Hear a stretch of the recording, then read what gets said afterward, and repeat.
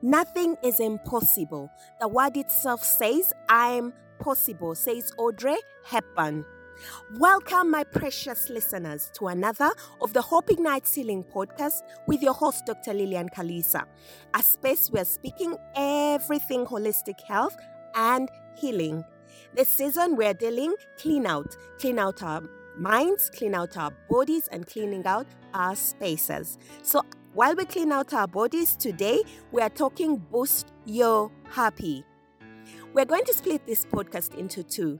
First, what exercise does to your happy. So join me, listen to what this has for you today. I'm talking about precious ladies like you and I that have used exercise to boost their happy. Michelle Obama. Of course, I start with Michelle. Listen to what she says. My aha moment came when our first daughter Malia was 4 months old. Ladies, Malia is now 24. So you can imagine how long she's been on this.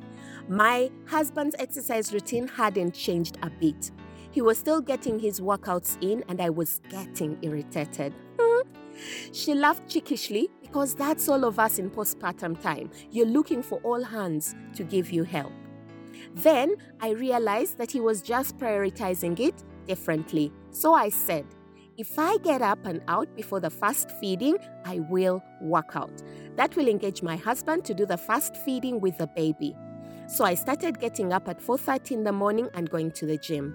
With exercising, the more you do it, the more you get into it. And the more you see results, the more you're pushing for the next level. That's when it just clicked for her. Those are Michelle's rules for staying healthy and happy and preventing disease. And doesn't she look amazing? Next, I looked at Oprah Winfrey. How does she do it at 68 years old? Of course, Oprah has a 1-hour daily routine fasting in the morning where she does cardio and body weight training. So she says, here's one thing about exercise. I still hate it so much. That sounds just like her. But despite those feelings, I still do it. I think everyone is waiting to love it. You're not going to love it, but you do the thing you need to do to make yourself feel whole and well. And my dear, doesn't she look amazing at 68 years old? A body to die for. I'll bring the story closer to home. The lovely Babi Chagulani, a mother of 4. And here is a quote that I read where she was ranting about us mothers not giving us priority, love, and me time. Listen to this. She says, one effective offloading place is the workout place. Most of us hate to exercise and we give excuses often. These fake excuses for exercise become our excuses for life. If we do not consider ourselves, we will fall into the habitual routine of never taking care of ourselves. Exercise is the best means to have a better sleep, have an alert mind, stay happy and active. If we are truly important to ourselves and want to be in a better position to take care of our loved ones, she says, we should make time to work out. That is Babi, and oh boy, doesn't she look amazing after 4 babies? So ladies, physical activity has huge long-term effects on boosting your mood, boosting circulation, and producing feel-good endorphins, to mention but a few. So as usual, what are some of those steps to exercise to move better, to boost our happy? Listen to this. Step 1. Question yourself, who are you and what do you love? Do not go for exercise being a one-size-fits-all. That is not sustainable. Ask yourself fundamental questions and let the exercise fit into those answers. For example, are you a person that likes talking, socializing, and you're generally a person that gets your energies from being around people? Consider classes, dancing, aerobics, spin, all those that are communal chances to exercise. Are you a person that's private, introverted, and you value being alone with yourself? You better benefit from a home workout. Here, all you need is yourself, your mat, and maybe a rope. You can consider a walk in your neighborhood. And while you're doing that, do not forget to take your motivation, your podcast, to listen to something that's challenging your mind out of that box. Do you love nature and generally fresh air?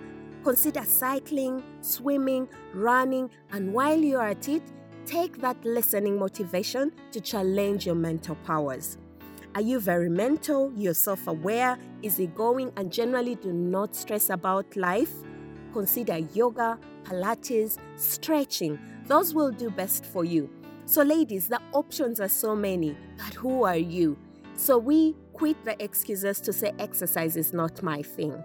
Step 2, schedule realistic and manageable goals, especially with time and place. Do not plan for the 2 hours and the 1 hour that you have failed to fit in your schedule.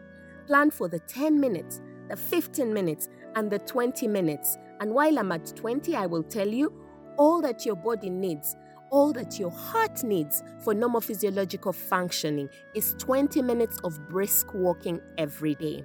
So plan that little 10, 15, 20 minutes you have and do it consistently. And remember, the purpose is to boost your happy. So my dears, all you need is the 20.